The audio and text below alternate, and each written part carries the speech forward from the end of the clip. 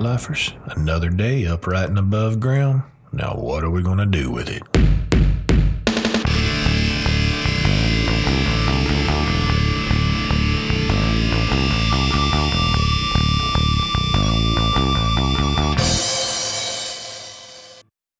This is the Laws on Life podcast. I'm your host, Eddie Laws, and I'll be your tour guide on this little adventure. If this is your first time joining, welcome. If you've listened to us before, welcome back. This is episode 2, and I just can't wait to get started. Today, we're going to pour some intellectual concrete, laying out a nice little foundation that we can all build upon. So I hope you brought your safety goggles and your steel-toed boots, because we don't need anybody getting injured while we run through this stuff.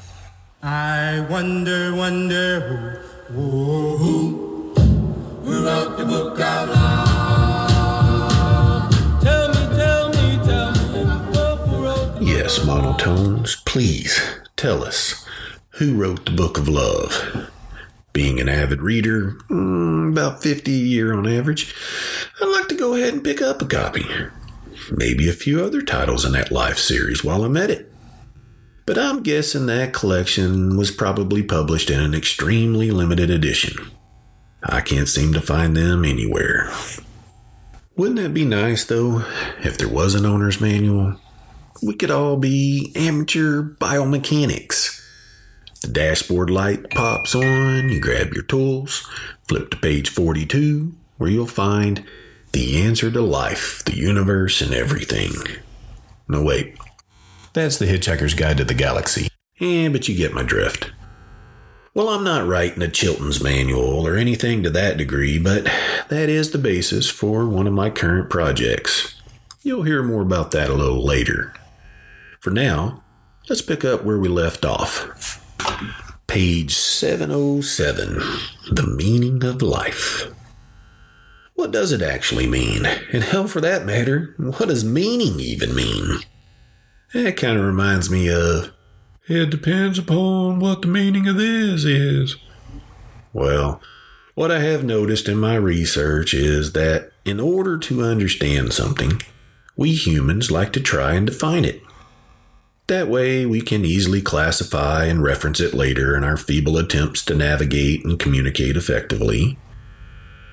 We typically do so by designating a few different attributes. They tend to be by function, in general what it does or how it's used, phases, the different stages it may have, and features, the specifics that differentiate it from everything else. Let me give you an example. A door. How do you define a door? You could say it's a temporary barrier that provides controlled access from one location to another. You could also say that it opens and closes, or possibly even locks.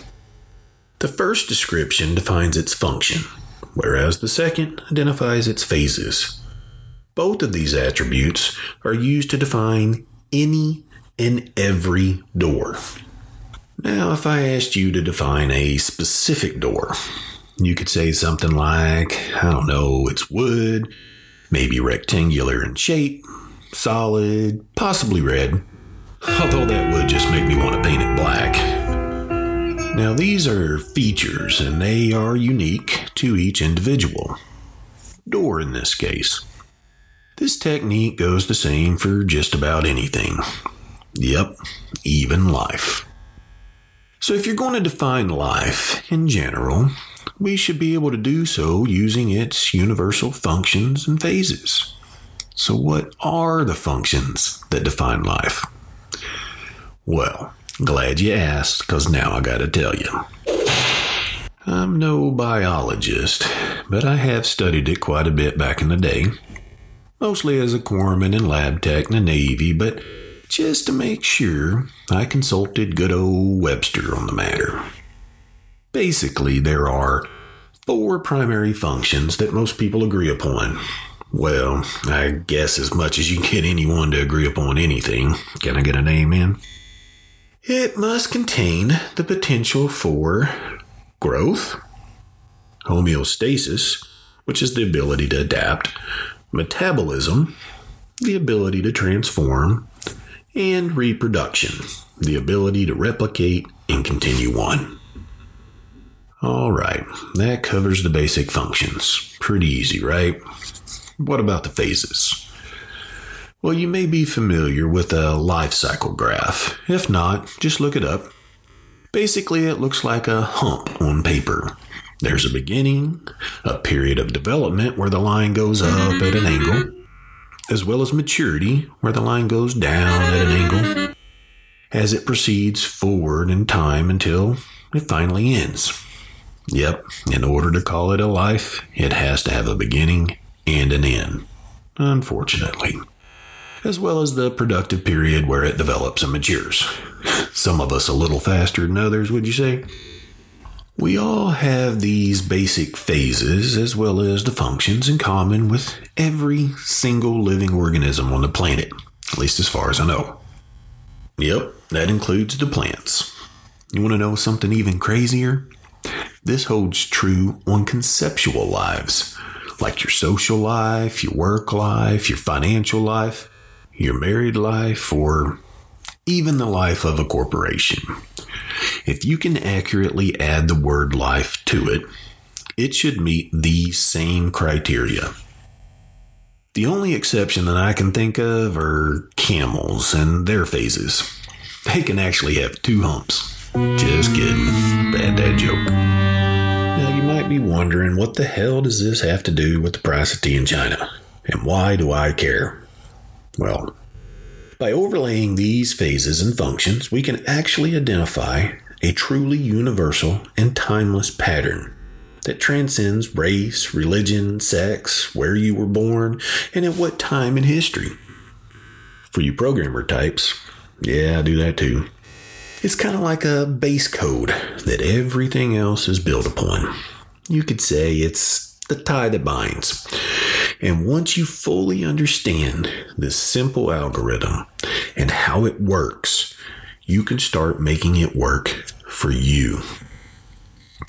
You can kiss that frustrated victim status to the curb and start leveraging it to produce the life you actually want. You'll see those feelings you have turn out to be the symbolic dashboard lights I was referring to earlier.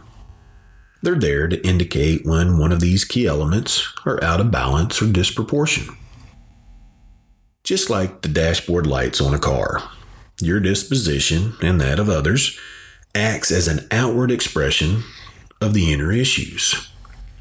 If you know what they mean, you can actually do something about it. And if you catch it early enough, you can possibly prevent any real damage from happening. You know, low fuel light. Fill her up. Door ajar. Open and slam. Oil light. That's not a genie bottle, although it will make you start wishing. Right, son? This too shall pass. But if you don't know what they mean, you could find yourself staring at a drunk robot, aka battery light. Wondering what the hell does that mean? Right before your car dies, going down the mountain at night with your very pregnant wife, brother, and sister-in-law, leaving you and your passenger stranded at an abandoned ranger station with no help around except that possible bear in the bush and a van load of strangers that looks like they just came from the Texas Chainsaw Massacre. Oh, and 20 sets of eyes glaring at you through the darkness. Spoiler alert, they were just deer. We lived, and yes, that really happened. But I digress. My point is, we should probably get to know what these indicators are, what they mean, and what we need to do to address them. If you're the DIY type, you can take matters into your own hands. As Rob Schneider would say, you can do it. If not, you can at least seek help from a professional. There are not many things more frustrating than continually throwing water on smoke trying to put the fire out. You feel like you're doing all you can, but with misguided efforts, you'll just become exhausted and still have the problem. The good news is, on the flip side of every problem is an opportunity. I like to call that coin potential, but I might be getting a little ahead of myself here. We'll address that matter in the next episode. Some physics, pun intended. There is one more aspect that I would like to include here to complete our foundation, and that is facets. Facets are the different aspects of life. We all have so many of them that I can't possibly list them all here. However, there are 4 that we all have in common. Each of these are a different layer of our life, but are just as much us as any other aspect. Let me expound. The best way I can describe it is like those Russian nesting dolls. You know, the ones with incrementally smaller ones inside. The first one that we'll discuss is the innermost you. I refer to that as your psychological facet. Your mind is truly unique and makes you the only you that exists. Yet it seems to be a collection of all the interpreted experiences you have encountered over a lifetime. The next figurative doll that houses the prior is the physical you. This is your body. It too is made up of a collection. There are organs and colonies of bacteria, yeast, and lots of other stuff that will work together to make you, you. Although that description makes it sound kind of like a human kombucha. This layer is just as important as the first and should not be overlooked when focusing your efforts. Then comes the next layer. This one is the social you. It, like the others, is still just as much you as anything else. It's kind of your place in society. You could call it your reputation, character, role, whatever you want that connects you to others of your species. For us, it's humanity. Although if you were a honey badger, it would still hold true. You just wouldn't care because basically honey badgers are badass and they just don't give a shit. Finally comes what I refer to as the spiritual you. Now, let me clarify this one so I don't offend anyone, as it is susceptible to misinterpretation. In this context, it does not have a specific religious connotation to it. What I mean when I say spiritual is a reference to our connection to all of life itself. The religious aspect we'll address later with the other what I refer to as fractals. So to clarify, if you looked at this as a taxonomy, you remember this one from school, kingdom, phylum, class, order, family, genus, species, there's one above kingdom, and that is life. And life is like an ogre. It has layers. And just as in the biological taxonomy, each sublevel is part and parcel to the one above it. Just as you are with these 4 facets: psychological, physical, social, and spiritual. Wow, that seemed like a lot. But it was necessary so that we all have the same starting foundation to build upon. Next week, we'll be discussing more of the mechanics of this concept. Once we have the groundwork laid here and are able to operationalize it then, we'll be able to jump into the fun stuff that lies in each intersection.